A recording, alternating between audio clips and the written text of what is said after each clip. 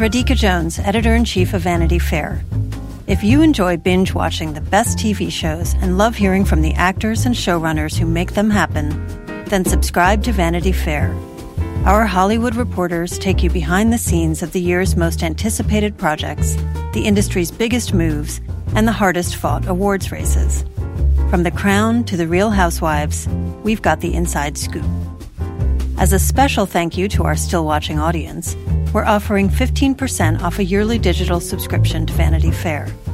Visit vanityfair.com today and use promo code POD15. That's vanityfair.com, promo code POD15 for 15% off a yearly digital subscription to everything you want.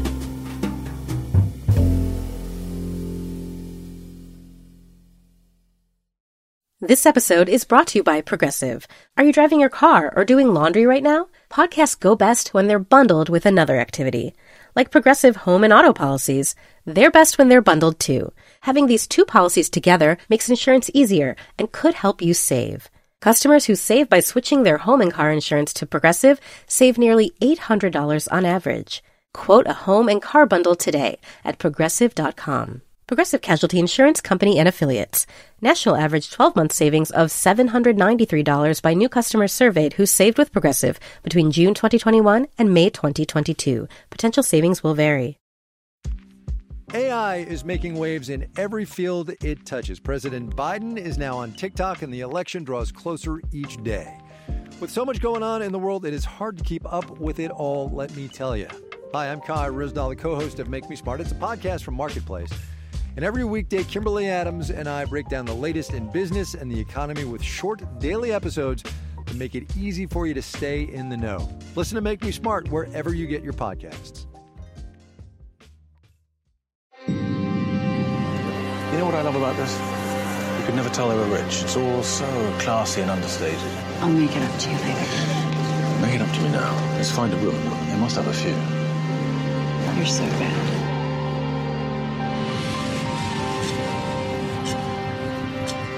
This is what rich, entitled people do when threatened. They conceal the ugly truths to protect themselves. The community is in shock tonight over the gruesome discovery of a fourth-grade mother found bludgeoned to death. Hello and welcome to the final episode of Still Watching The Undoing. I'm Vanity Fair senior writer Joanna Robinson. And I'm Vanity Fair chief critic Richard Lawson. If you're just joining us, what we do on this podcast every week is that Richard and I pick a show that we're currently watching kind of obsessively. We break down the latest episode. We give our impressions. Sometimes we have interviews.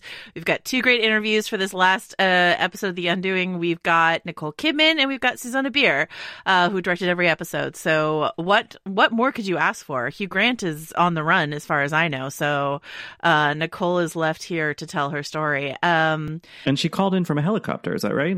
Incredible stuff. You can't tell it because our editor is a genius, so you won't hear the helicopter blades, but live from a helicopter, it's Nicole Kidman. So we're here to talk about the finale of The Undoing, and I just want to issue a quick correction on something I said the last couple episodes about our plans for The Flight Attendant. For some reason, I thought it was a 6-episode show. It is an 8-episode show. It does not change our release schedule. We will still be releasing the last episode when I said we would be, but you will, instead of like dropping one episode at a time, they're dropping 2 episodes at a time. So you, the viewer, will have 2 extra hours to spend with Kaylee Cuoco hopping around the globe in The Flight Attendant. And Richard and I will have 2 more hours of television to talk about, but like we're still only doing 2 episodes for the whole season, if that makes sense. So my apologies for the confusion there. I've heard back from some of our listeners who are already watching The Flight Attendant and they are loving it absolutely. So I really, really recommend you guys board that plane because it is a really, really good time and kind of like a fun companion to The Undoing because it's like equally in the world of like upper echelon of society and murder, but a different tone entirely. And so it's sort of like a nice little light thing to hop to. Yes, there's murder, but it's definitely lighter than The Undoing. So there's that. Richard, anything you want to say about The Flight Attendant or anything else before we get into this? I guess only that like people should watch The Flight Attendant, not just to listen to this, but because, I don't know, over the Thanksgiving holiday, that show really seems to have blown up. I saw a lot of people being like, I never thought of Kaylee Cuoco this way, which is kind of what we talked about in our first episode about the show, is about like this kind of reinvention of her. So that's interesting. There's going to be a mystery to follow along with, as there was with The Undoing. So if you're feeling bereft of that now that The Undoing is over, just turn to the other part of HBO, the less clearly defined part, and watch The Flight Attendant. And yeah, we'll circle back with another reaction episode for that. So let us, we got a bunch of emails about The Undoing. Most of them were theories before the finale. Most of them were really elaborate theories. None of those elaborate theories wound up panning out in the episode. So I don't know that I'm going to like go down all of those rabbit holes, but I will say like a lot of people suspected that Lily Rabe was was either the murder, like they were like, she's got something to do. And she did have something, a bit of a something to do in this episode. And I also think what's true, is that you and I were like, you don't cast Noah Jupe unless you're going to ask him to do a lot. And I think he does a lot in this finale. And so I don't think that was really off the mark, us saying that. But in the end, it was the first suspect is the last suspect. He did it in the book. He did it in the show. It is Hugh Grant. He is the murderer. So the big question, I think, about The Undoing as people are processing it is something that Susanne Bier said to me sort of when this all kicked off, is that, David E. Kelley delivered a script to her that was a sort of a more faithful adaptation of the book, which is not a whodunit. The book is not a whodunit. You know whodunit. It's Jonathan Fraser. And so the book is more about how Grace comes undone with that knowledge. And that's what David E. Kelley gave to Susanne Bier. And Susanne Bier is like, what if instead we make it a whodunit? So the question we're facing now that the whole season is done is, do we think that was the right move, or was there a way to do that, to make it a mystery and still circle back and land with the first suspect is the last suspect? Do you have any thoughts on that, Richard? Well, I was thinking about it last night when I watched the show, and the title of the book is "You Should Have Known." Mm-hmm. It's like, we should have known. Yeah, I mean, I think that it's a little bit of a bait and switch to craft this as a a proper whodunit, wherein the thinking is, well, there's going to be twists and turns, and so it's not the first person we suspect or the second person we suspect, and then to be like, oh, no, it was this thing all the whole time. I think that's a little bit frustrating from like a television viewing perspective. But I think that more sort of literarily, more textually, like there is something interesting about that. Like, I had begun to like assume that Jonathan hadn't done it, and mostly because I just trusted that like this kind of narrative is going to take us somewhere unexpected. Right. But also because like maybe it seemed like, oh, it's too obvious that it's the rich white guy doctor. Like, there has to be something more complicated to it. And I think that they're like, no, he was a violent liar and he did it, and like Occam's razor would suggest. So I think that there was some sort of commentary in there, maybe a little bit, about where we place suspicions and how we justify giving people like Jonathan Fraser in the real world the very prolonged benefit of the doubt. Absolutely. Yeah, no, like the question of there were a couple things that were really interesting to me in the finale. And so one question of like, could he get away with it? How much does privilege insulate a person like Jonathan Fraser in a way that it wouldn't insulate another character? Like, he almost gets away with it because he has like a certain kind of lawyer and a certain kind of like air of respectability around him and stuff like that. The other thing that I was thinking about is, I think this is David E. Kelley. We've been talking for a couple episodes about the fact that like David E. Kelley does courtroom drama and courtroom twists very well. I don't know that this is like the very, very best example of his work, but I do think the idea of like Grace going on the stand as a witness for the defense and using that to damn him like through back channels and stuff like that, like a clever, like, navigation of legal loopholes, to stitch him up real tight. Like that's fun. That's fun to watch in its own way. I guess I wish I don't know that I needed suspense around who done it, but maybe I needed more suspense about whether or not Grace would have hung him out to dry in this way, which I think, they were trying to show us her wrestling with it.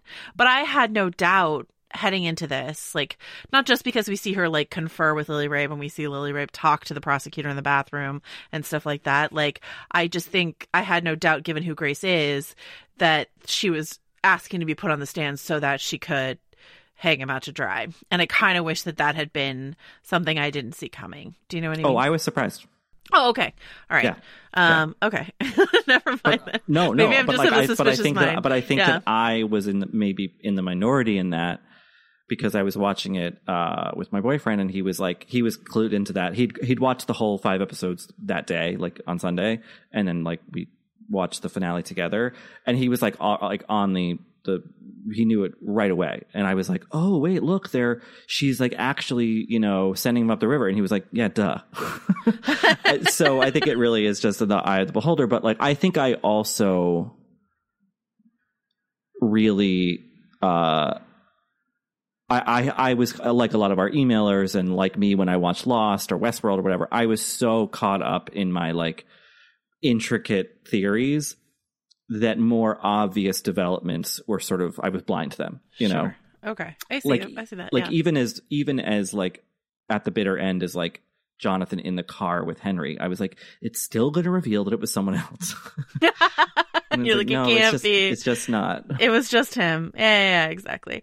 Well, let's go to our interview with Susanne Bier. This was recorded before the season even debuted. So like to context of where we are. And I had not seen the finale when I talked to her. So I will not be asking finale specific questions, but I still think some of what she has to say about her thinking behind creating this season is interesting. So let us hear from Susanne Bier.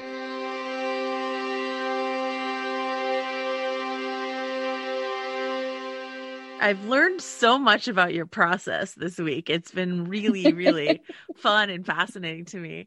But one thing I heard that you do that I just think is really interesting is this idea of giving the performer room and time to sort of warm up in the space before you actually start the scene. Is this something you've always done? And what do you feel like is accomplished in doing that?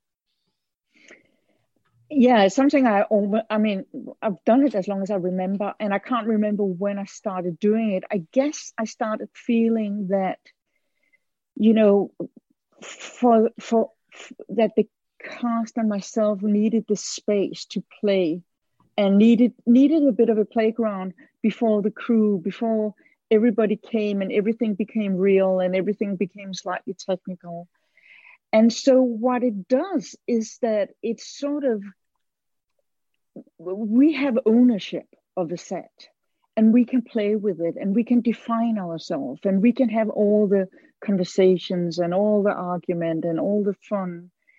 And then once the crew comes onto set, there is like a real robust sense of where the scenes needs to go. And it kind of, it's an investigation, but what it also does, other than investigate and finding some version of truth, it also gives a weird calmness to everyone. Because we've been there, we talked about it, we know it, and we have this art secret.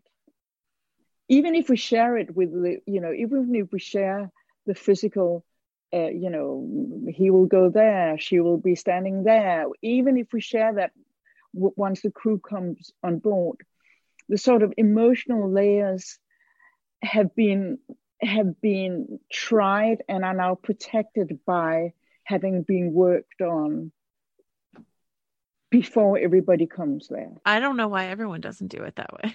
I don't know either. Each director's process is different, and I think it might not be useful for a lot of directors. So, but for me, it's a necessity. Yeah.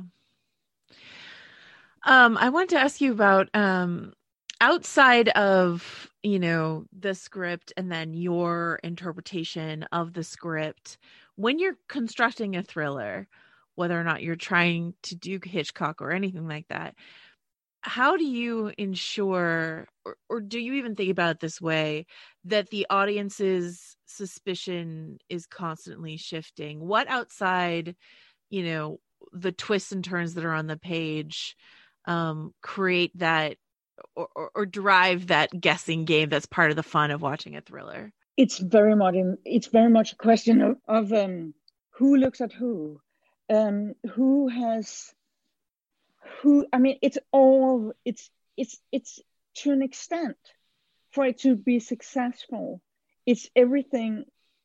It's just as important, everything which is not on the page, all the details, all the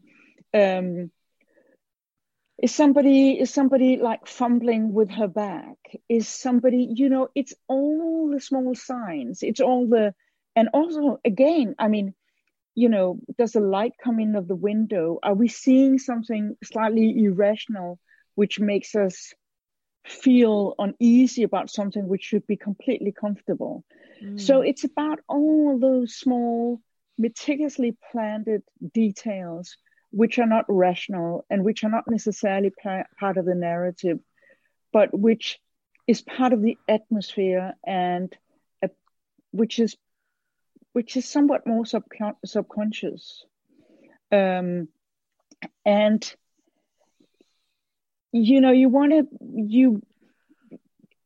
it's very hard to say exactly what it is, but it's incredibly tangible. Like if you took out all those elements, you wouldn't be sitting on the edge of the seat. Because I mean, you do see thrillers which have all those turns, and you don't really, it doesn't really impact you, because it's very much about details. It's very much about the way Nicole looks, or does Hugh like drop something and then pick it up, or it's about all sorts of irrational things. And those irrational things, they come on set, but they also sometimes come at the rehearsal. But those irrational things have very much to do with not being too limiting. They are kind of, it's the life that happens while you do it. So does that mean just being open to whatever may come in the rehearsal process? That feels like it adds to that environment? No, it's not just about being open. And also it's throughout the day. It's throughout the entire day. It's also when you shoot. But it's more about nurturing and cultivating those unexpected beats and creating them. It's also about enforcing a situation where they can thrive. Can I circle back to a question, something you said that I'm just curious to know more about? You mentioned the light coming through the window. Are you able to talk specifically about the lighting on this show and how that contributes to that unease that we feel watching it? Yes. I don't know whether it's the lighting as such as, but as the sort of, the combination of darkness and light. And I want to say, it's the whole visual. It's the, it's also the lenses. It's also the fact that there are, that the camera is slightly worried. The camera is consciously slightly nervous. And I don't mean sort of handheld, insane nervous, but there is a constant sense of movement. Yeah. And that is a huge factor in that sense of unease that you have. Because it kind of never really allows you to relax. Can you talk a little bit about the flashbacks that appear? They're very sparing. It's not nearly so impressionistic as, what they were doing on season 1 of Big Little Lies, for example, or something like that. But there are these carefully planted flashes, often sort of in a honey gold color type of thing. Can you talk about your decisions around those and how to use them? Well, we are slightly teasing you with the flashbacks because we are not entirely clear about them being flashbacks or being someone's imagination, and or both, possibly. And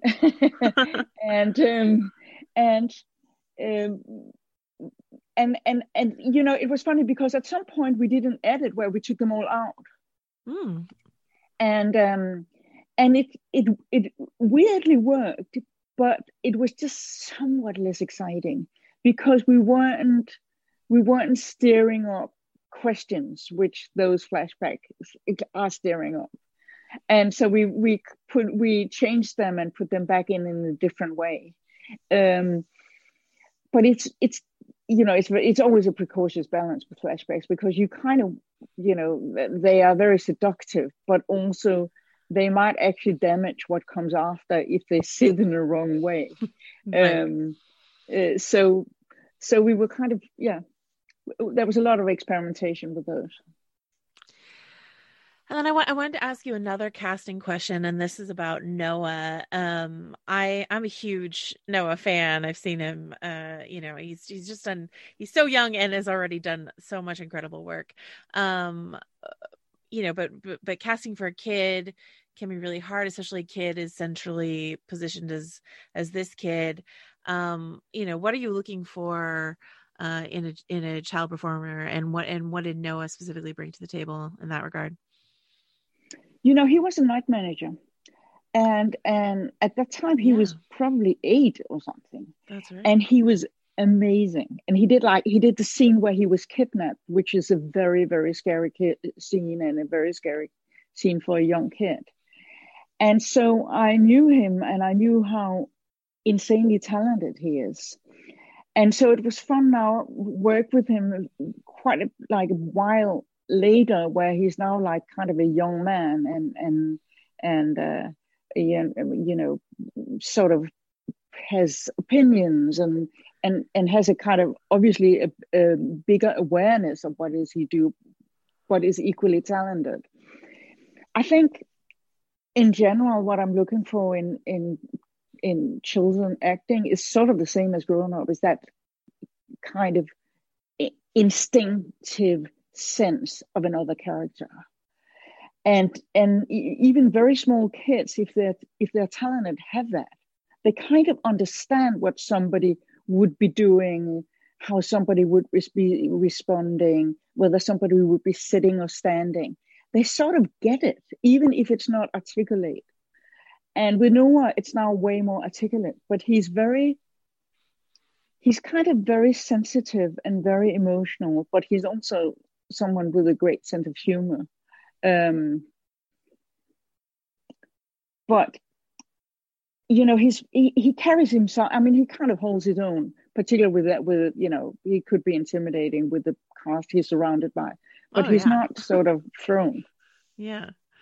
Donald Sutherland alone, you're like, oh my goodness. And then my last question for you, and thank you so much for your time. I really do appreciate it. This might be a tricky question to answer. I think it'll be okay. But my question is, when you were first reading the script, you get the script, you're first reading it. This is a whodunit. Actually, it wasn't. It wasn't? Because the first version of the first draft was not so much whodunit, but more into the characters. Okay. And so I guess I was kind of asking David, do you think it could be more whodunit and more thriller? And he was like, yes, absolutely. But it kind of happened more during the process than it did initially. Oh, that's fascinating. So you knew who done it from the very beginning when you were reading the project.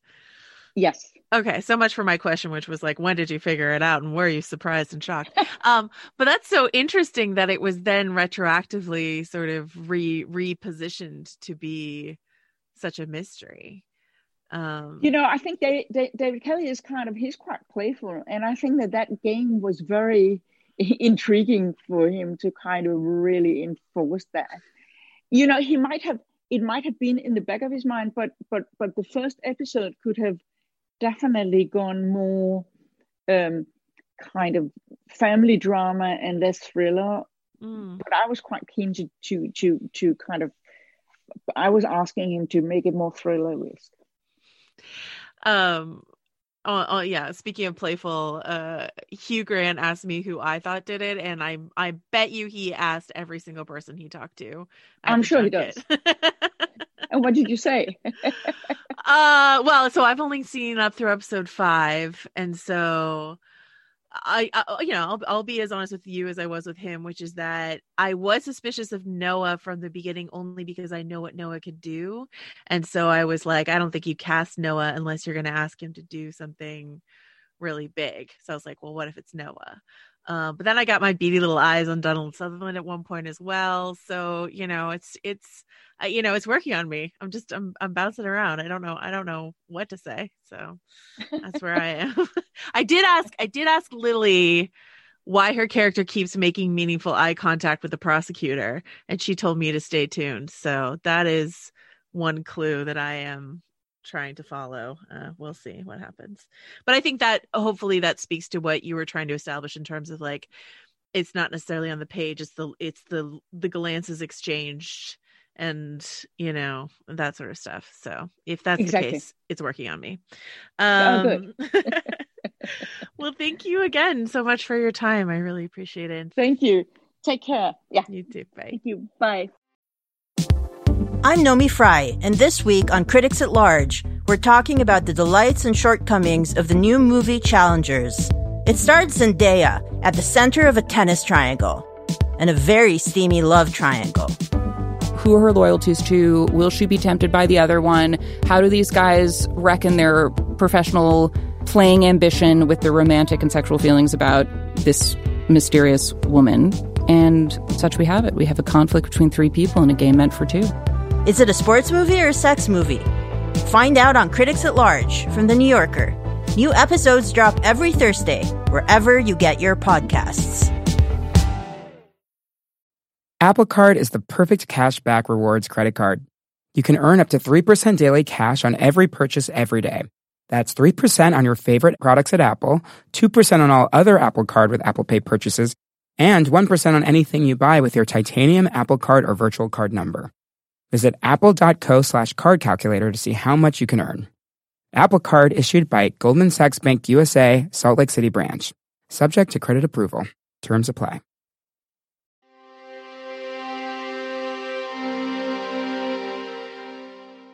Is there a performance in this episode that particularly sticks out to you as like one that you were most compelled by?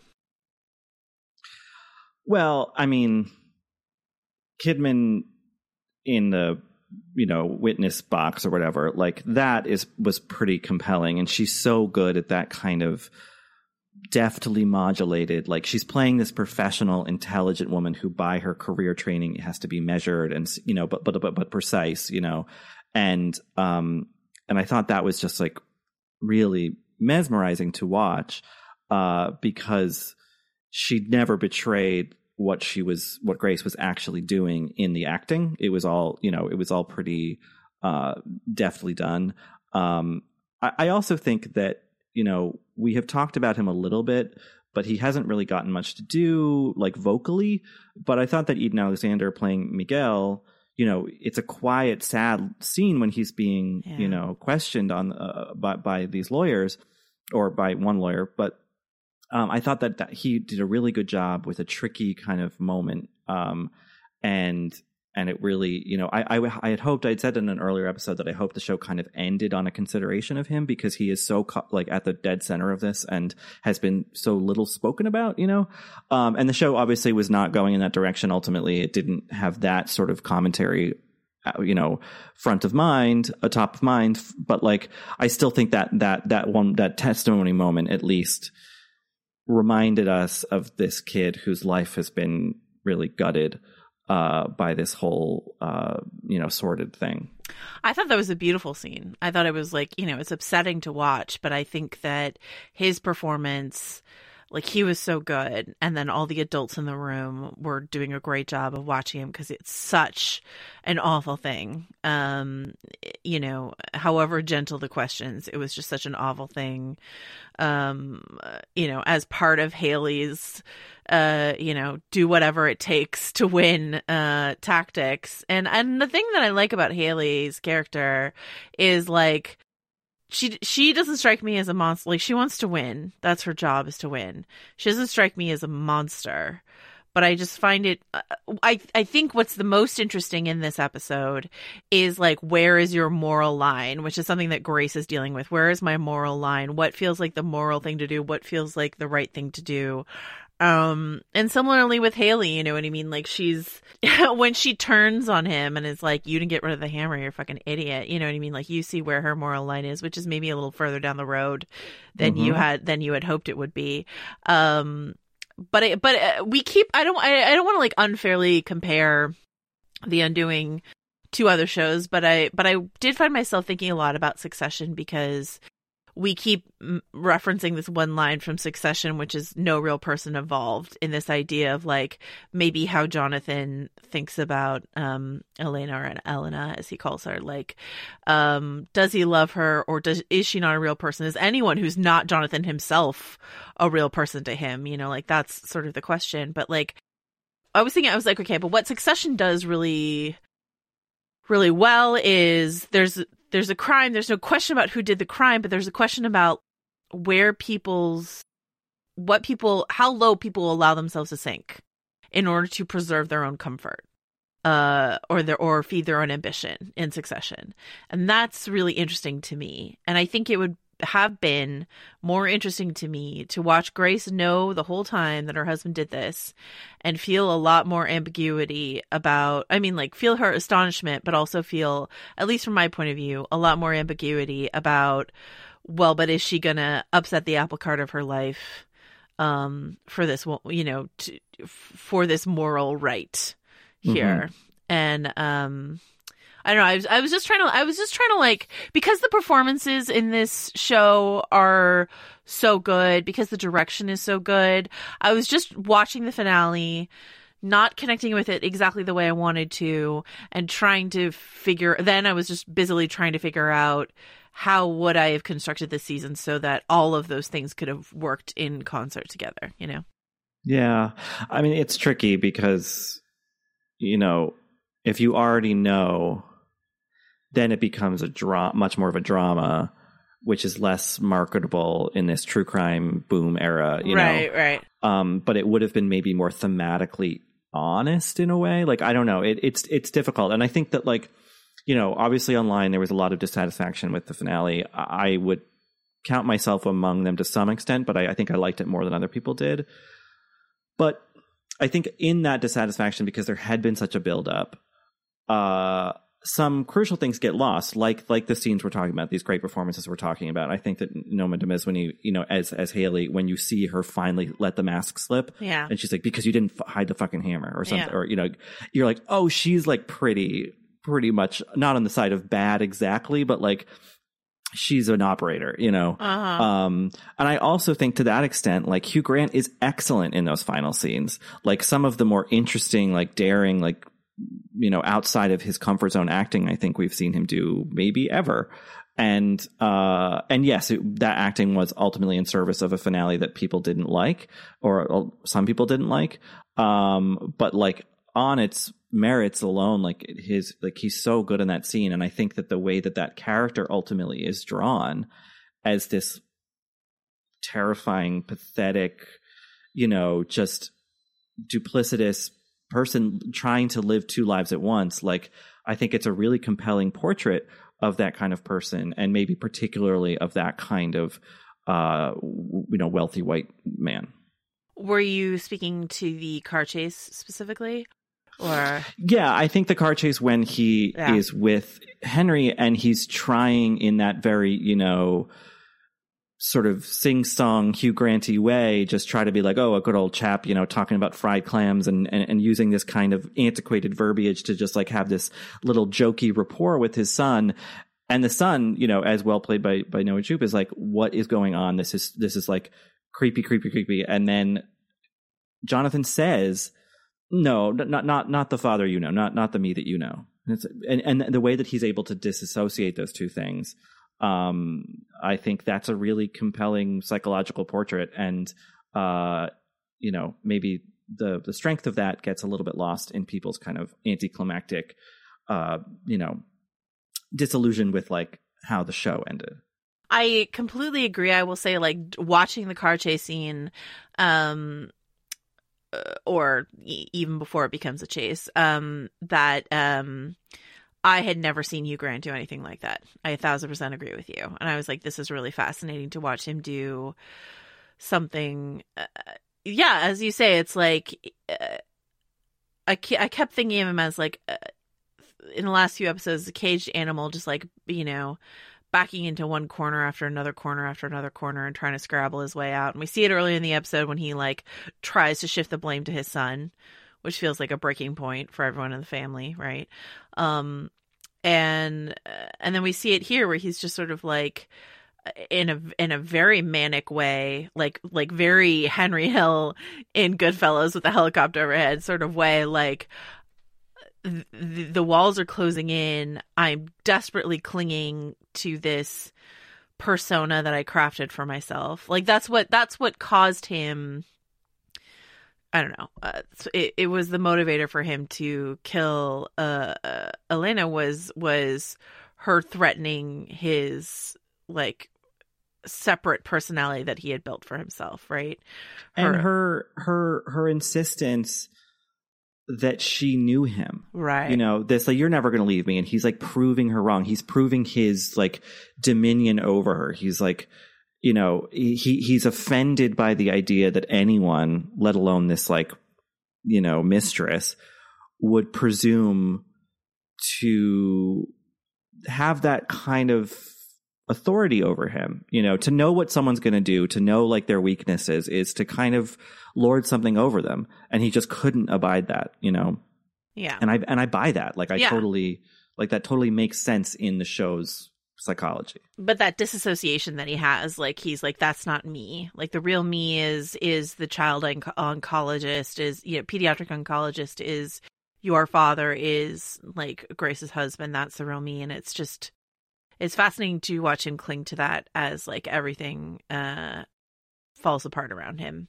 Honestly, the finale was a mixed bag for me, but like there are some real bright spots in the courtroom drama and in several performances. I think I just wish the whole thing had hung together a little differently, or that I felt like it was less invested in twists and turns and trying to keep me constantly guessing, and more and just like digging into these characters. You have these incredible performances from these incredible performers. You know what I mean? And that's really, I honestly fundamentally think that's all you needed for this show to keep us engaged. So I think also, I don't always want this, but I think in this case I could have used some sort of coda or epilogue or something, because I think that one of the big undoings that is not really investigated by the show, because it just runs out of time and then ends, is that by Grace doing that on the stand, she has destroyed her career. She has shown herself in the public's perception, in depending on how much of the public believes that it was purposeful. Yeah. She has, but there is enough doubt hanging in the air that she like, how would anyone ever pay her $600 an hour to assess their like perception of the world, and to like give them advice essentially. And she's cognizant of that. She can't not be. And so I just wanted maybe some kind of extra beat at the end after the big climax that like, indicates something toward like what life is going to be like her. I mean, obviously financially she's fine. Her father is ungodly wealthy. You know, there's no concern about that material thing, but like her public identity, her son's identity, they're standing in this carefully curated community of rich assholes is essentially over. And her career is over, I think. But I guess we're just left to kind of ponder that and, you know, wonder what if. I hope she and Henry and probably Donald Sutherland and maybe Lily Rabe will come with them, like all move to California or something. Let's go to Monterey. Oh, sure. Go to Monterey and start over. Oh, God. But like she has enough money that she doesn't need her career. Not that like if her work is rewarding to her, I'm not saying it doesn't matter that she doesn't have that. But like I'm actually the code that I'm interested is like how traumatized is Henry by all of this in his life? You know what I mean? Like you were sort of talking last week about how you suspected this would be a sort of like we need to talk about Kevin kind of story, and I kind of think it still could be. You know what I mean? Like Henry's going to come out the other side of this. I mean, like the kid ran the hammer through the dishwasher twice. Like, you know what I mean? This kid has some things going on, and he experienced this incredibly awfully traumatic thing with his father here at the end, in addition to all the other traumatic things. So there is some questions about Henry's future.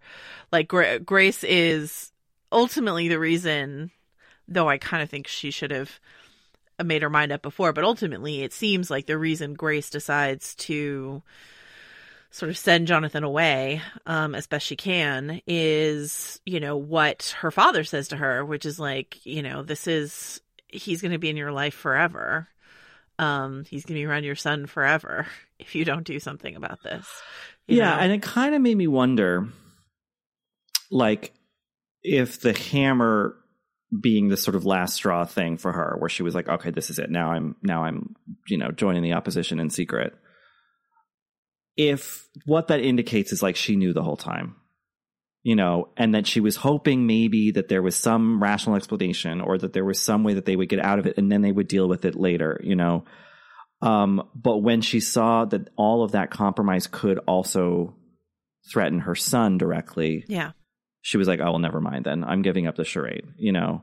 But in a very, you know, strategic way. Well, I mean, we hear the 911 call, which we had already seen, but you know, hearing it played in court is another thing entirely. But like, and we also know that Grace went and had sex with him anyway, which we talked about after that.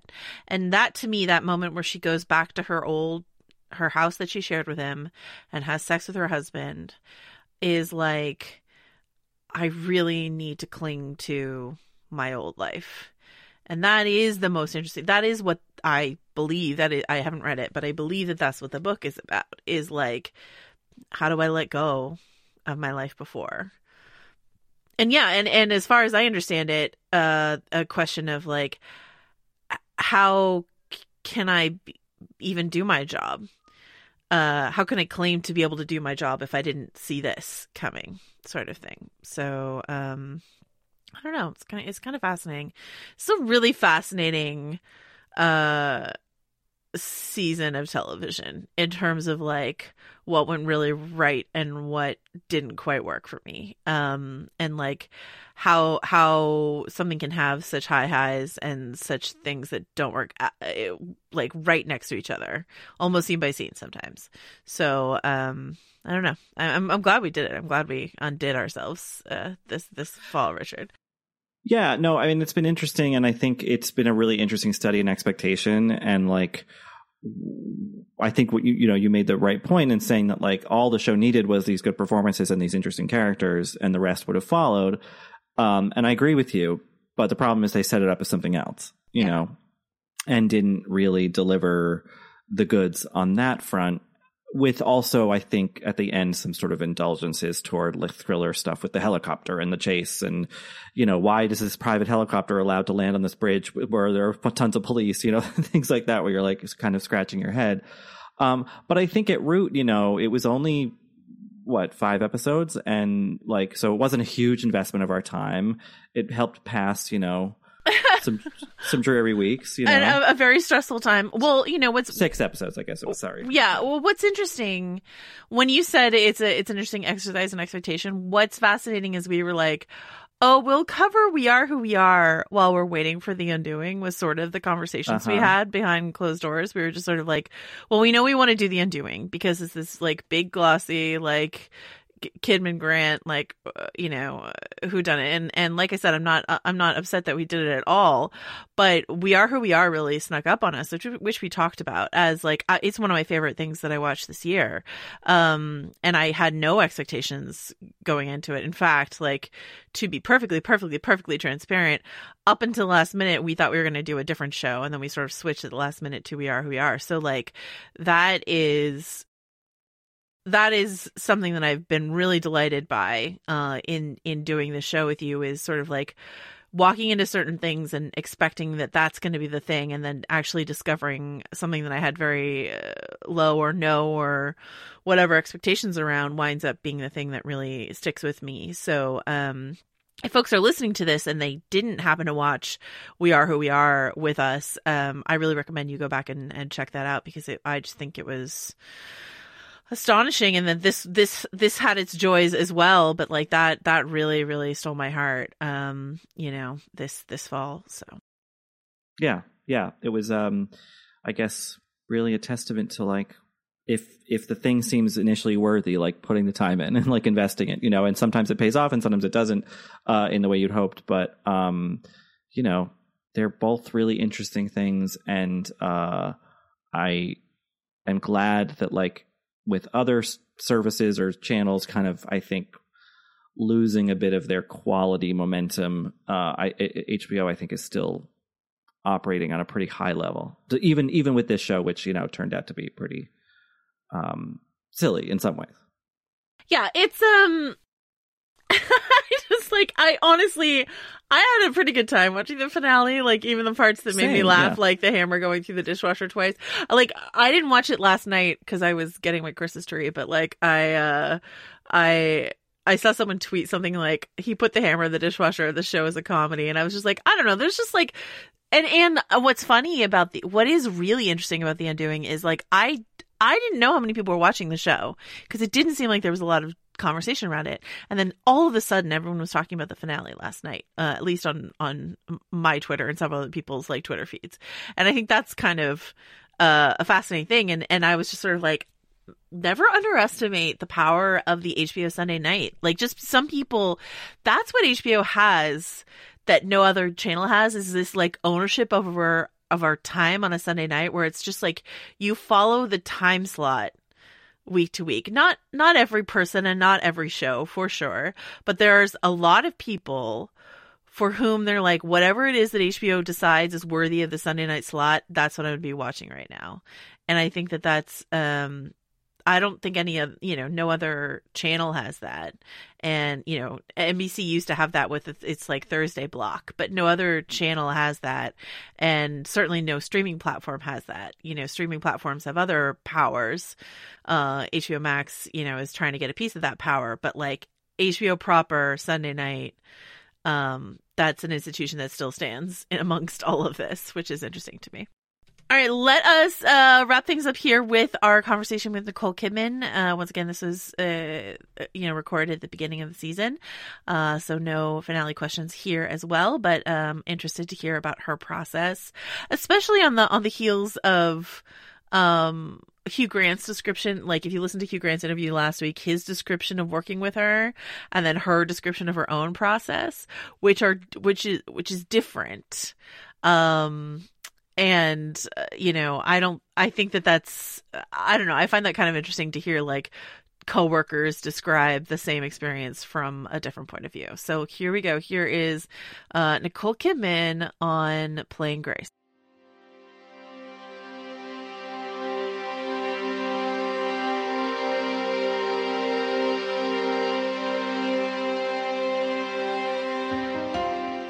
Wonderful. Thank you so much. Hello, Nicole. Thank you so much for chatting with me. I appreciate it so much. Thank you. Thanks for chatting with me.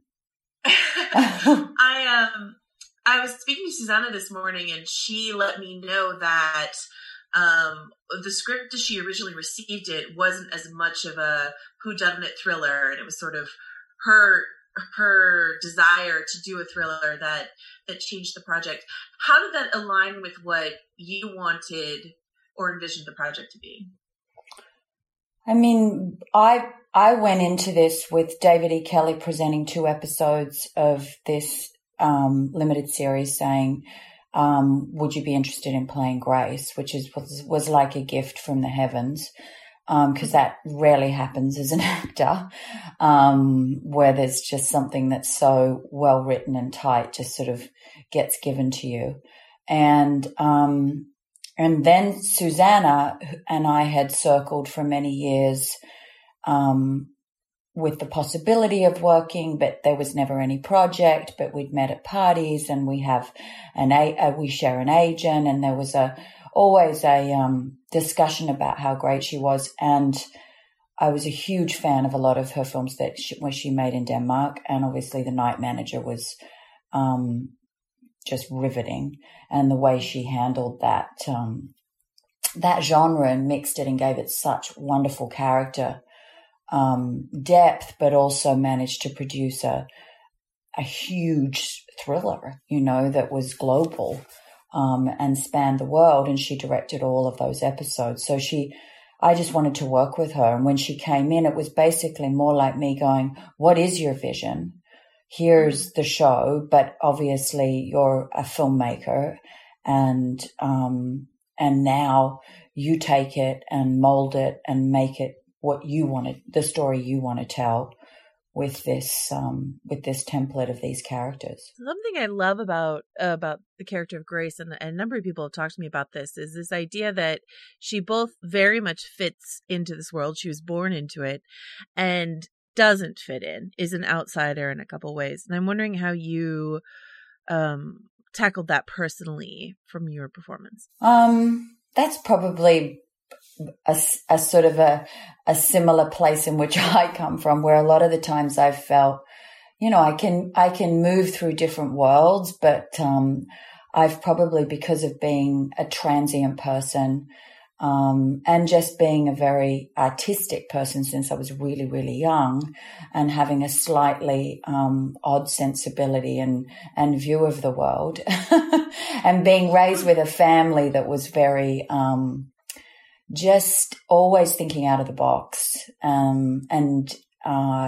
I think I always have felt like an outsider. I've never, and maybe everybody in the world feels like this, I've actually not met many people who go, oh yeah, I just have always felt like I've been popular and been able to fit in and can sort of mix in any place and never feel. So it's probably a deep part of many people's psyches, but it's obviously a deep part of mine. And so that's where I related to her, and her quietness. I mean, she's an introvert ultimately, but she's very she's open, but she also has her boundaries, and she protects her heart. And I think that's probably a place that I come from as well. That it also shines through in these incredible costumes that are both, of course, Grace has scads of money, but she has her own style, which very much is very distinctive.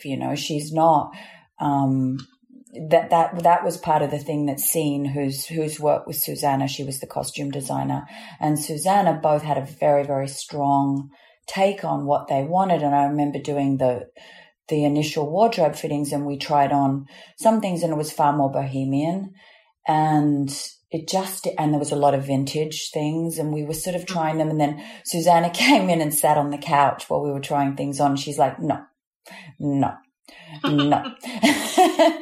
in her gorgeous, direct way. And so then slowly it came. The character evolved in our eyes as we held it.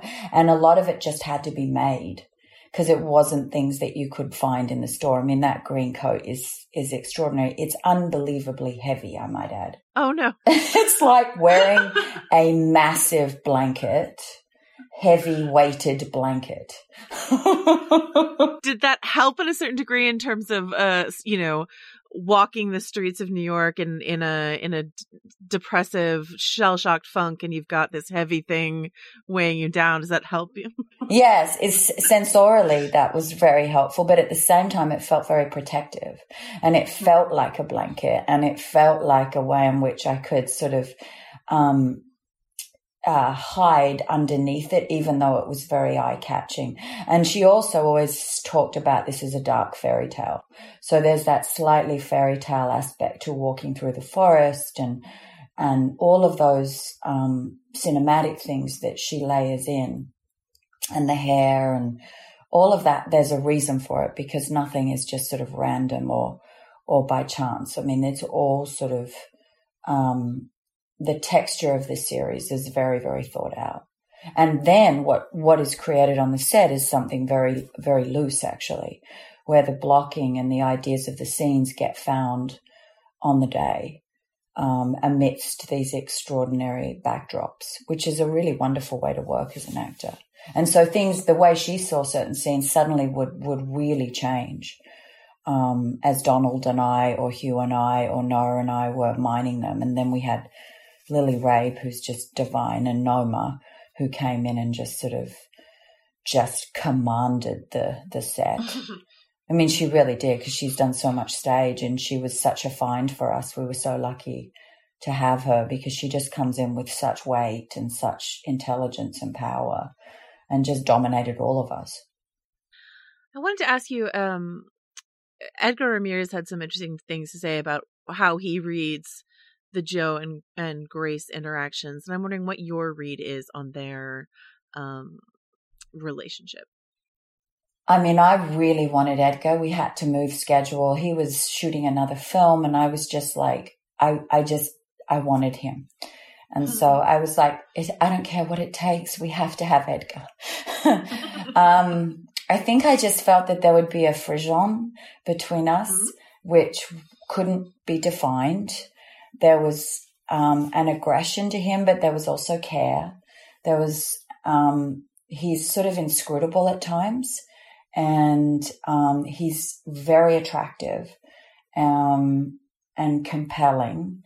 And I think all of the complexities of that help this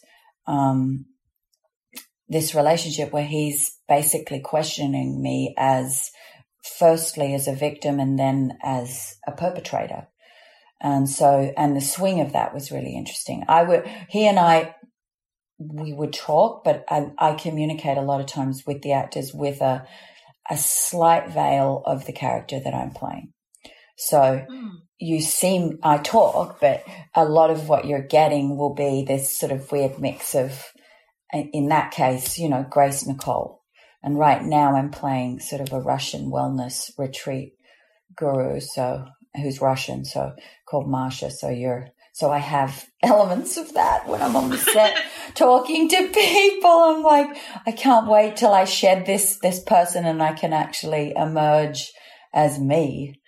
Yeah. So it's weird, but you're not sort of addressing me as the character's name, but I do say on the set of the thing I'm doing right now, I stay totally in the accent, as I do with Grace. I don't use my Australian accent at all. I just stay totally in that place, because I find it very hard to switch. Yeah. It feels too much like a technician if I'm doing those switches just on a dime. I much prefer the blurring of the visceral and the technical. That's so interesting, because Hugh Grant said sort of exactly the opposite, in terms of he was envious of your ability to dive in and pull out of a scene on a dime. And he was like, I need to get my headphones on and get in my mood and hear my music, and Nicole can just come and go. But you're saying your secret is you're always halfway in when you're in a given project. Yes. So how I'm relating, or the questions that he would ask me and the way I would answer, a lot of times would be imbued with Grace, which he probably wasn't attuned to, because he's just getting, which is fantastic. Because, so I don't know. And Donald knew that about me. And I think Lily sort of knows that. But yeah, well, that's good that Hugh had that feeling. What's your relationship with Donald Sutherland? Have you two worked before? Yes, we did Cold Mountain together. Oh, of course. And he's also one of the heroes of American cinemas. You know, he's worked with, yes. I mean, not just American, European as well. So he's really one of the people that you just go, I cannot believe that I get to sit here and talk to him, act with him. And, you know, he's quite paternal to me. So I already have that, he's tall and he's got that beautiful silver hair and you just want to put your head on his shoulder and have him hold you. That's very relatable, actually. And he would wear those beautiful coats and I just want to sort of fold into him. I'm curious, you know, this project, the premiere of it was delayed because of everything that's happening everywhere, obviously. And, but that means that the audience who will be watching this show now is, I would say, demonstrably different than the audience that would have watched it in the spring. We've all changed so much, or most of us have anyway, with everything that's going on globally. Have you thought about that at all, about how the audience may perceive the story differently here in the fall than it would have in the spring? I think we all felt very, very sad when it couldn't come out when it could. You know, there's a trajectory for a show that you go, okay, we're on this now. But then there's also that place where you're in control of nothing. Ultimately, things fall where they're going to fall. And that's the nature of art. And artistically, as much as we all want to go, okay, we're going to plan this and this is the release dates and this is what's going to happen, that all becomes, you know, you really get that lesson that there is no preparing or timing or any of those things. And I'm actually quite glad in a way, because things find their way, and now how it's perceived will be, yeah, we made it in a different climate, but it still resonates, I think, deeply. And hopefully human beings are still the same in terms of their needs, their desires, their losses, the way in which we all, you know, this is the deepest part of this is the person I love ultimately is not who they seem. But I desperately want to believe that they are.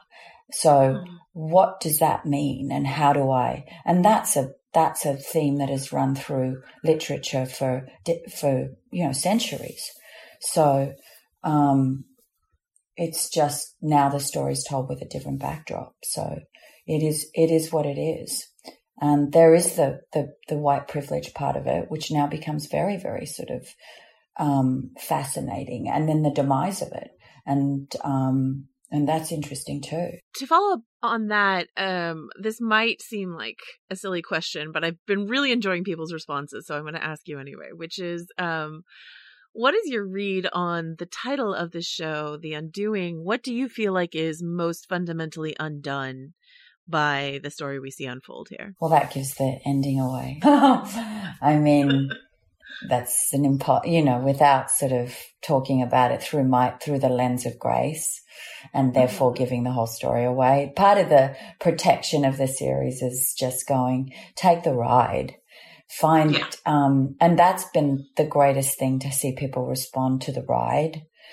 I think there is a sense of wanting to just escape into something that I can, you know, just good, thriller, roller coaster. And as much as we all want to give enormous depth to everything, there is that aspect where you just go, I want to go on a ride.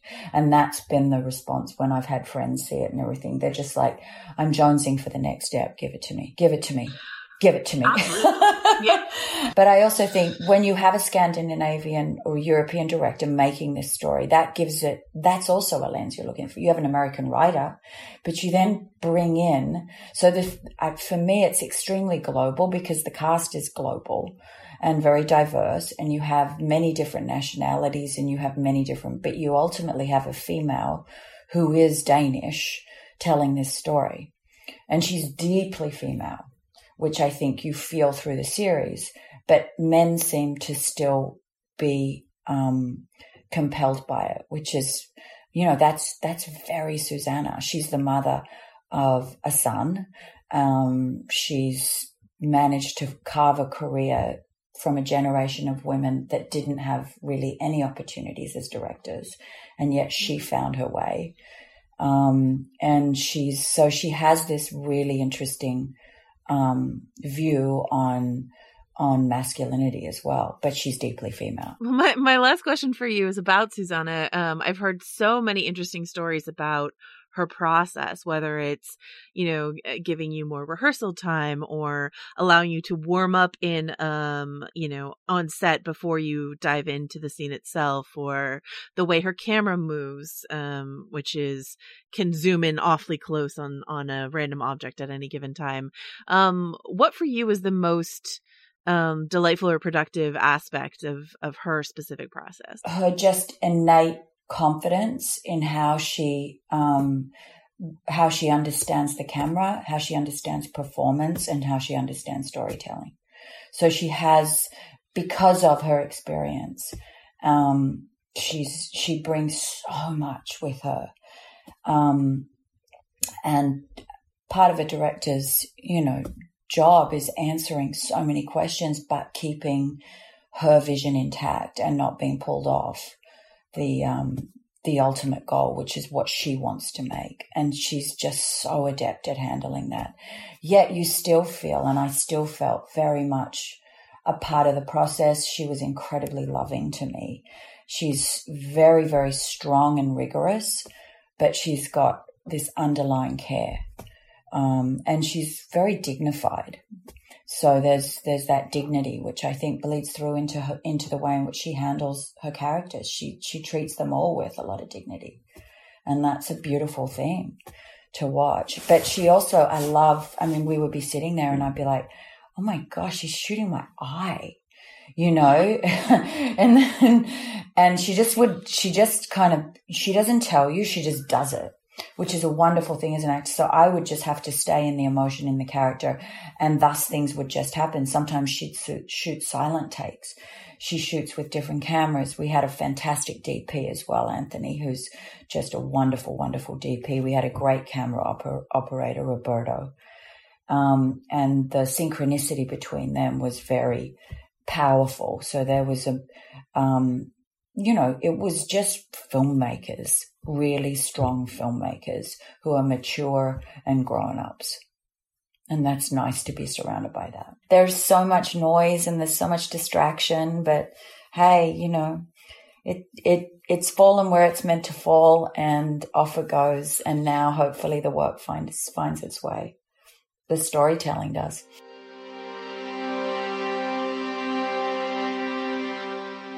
Before we head out, you and I have one more episode to record this season. We're going to do one last Flight Attendant episode. Anthony Bresnikan and I are going to do 2 episodes on The Mandalorian. We've got an episode dropping this week on The Mandalorian and Rosario Dawson and all of that sort of stuff. So there's going to be basically 3 more still watching episodes for the rest of the year. 1 more with Richard, 2 more with Anthony, and then it's on to 2021, and we don't know what we're going to be doing then. If you have any suggestions, you can always let us know. But I just really love this email from one of our listeners, who I believe his name is Kieran, if I know my Irish name pronunciations correctly. And Kieran wrote, hi, Joanna and Richard. I hope you both had a lovely Thanksgiving. Just dropping a quick note to say that I got quite unexpectedly emotional in the last episode when you discussed wrapping up for the year. I first came across your podcast back in March of this year when The Mandalorian finally made its way to Ireland. Rude to come so late considering they used Irish locations for the sequel trilogy. And I've listened to this podcast through that series, plus Westworld, plus The Undoing, and Now We Are Who We Are, which premiered here last week. Once I noted that we were reaching the end of the year, I didn't realize how much I looked forward to diving into this podcast series after I watched the latest episode of whatever it is currently being watched, and how much your voices in my ear on one of my quarantine walks was like a warm hug and offered a sense of comfort and normality on a weekly basis. That's all I really have to say, and I look forward to following whatever it is that's up next, and I wish you both a happy holidays, and hopefully 2021 is kinder to all of us. Thanks, Kieran.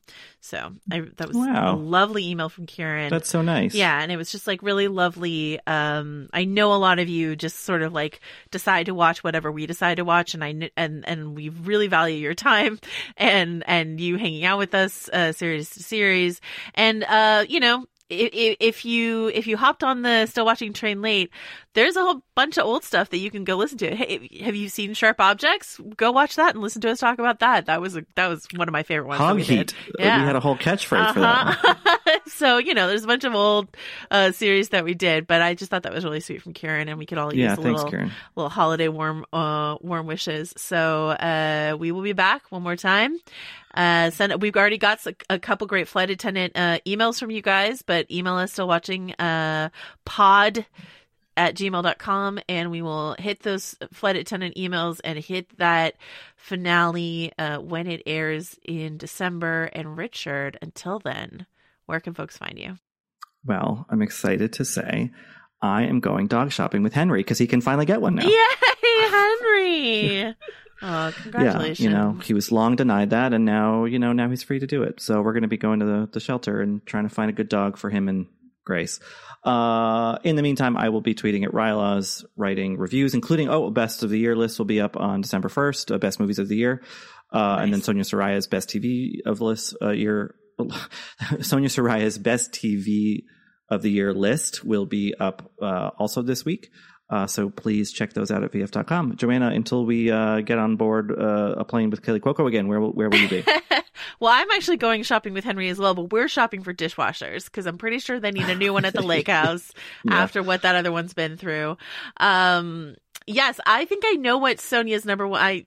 She told me what her number one show is, and I think I agree with it. And it's actually kind of a recent show, one we haven't talked about. And I think that'll be a fun thing for people to check out if they haven't already. So read Sonia's list, then go watch her number one if it is what I think it is.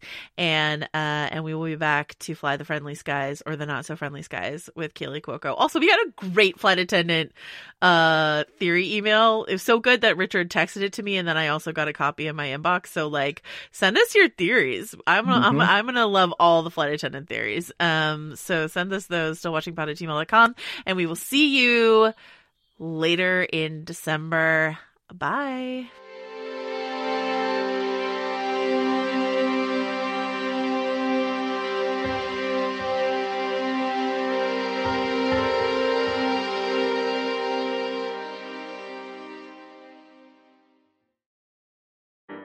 We've all been there before.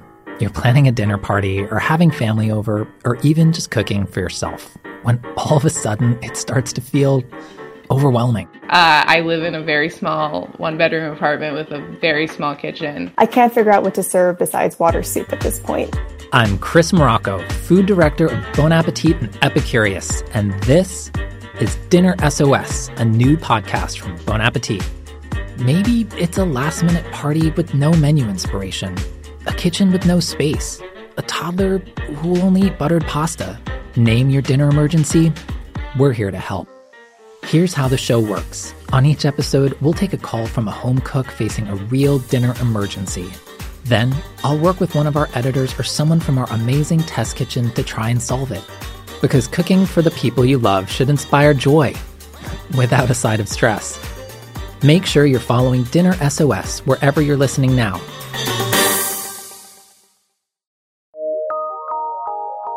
From PRX.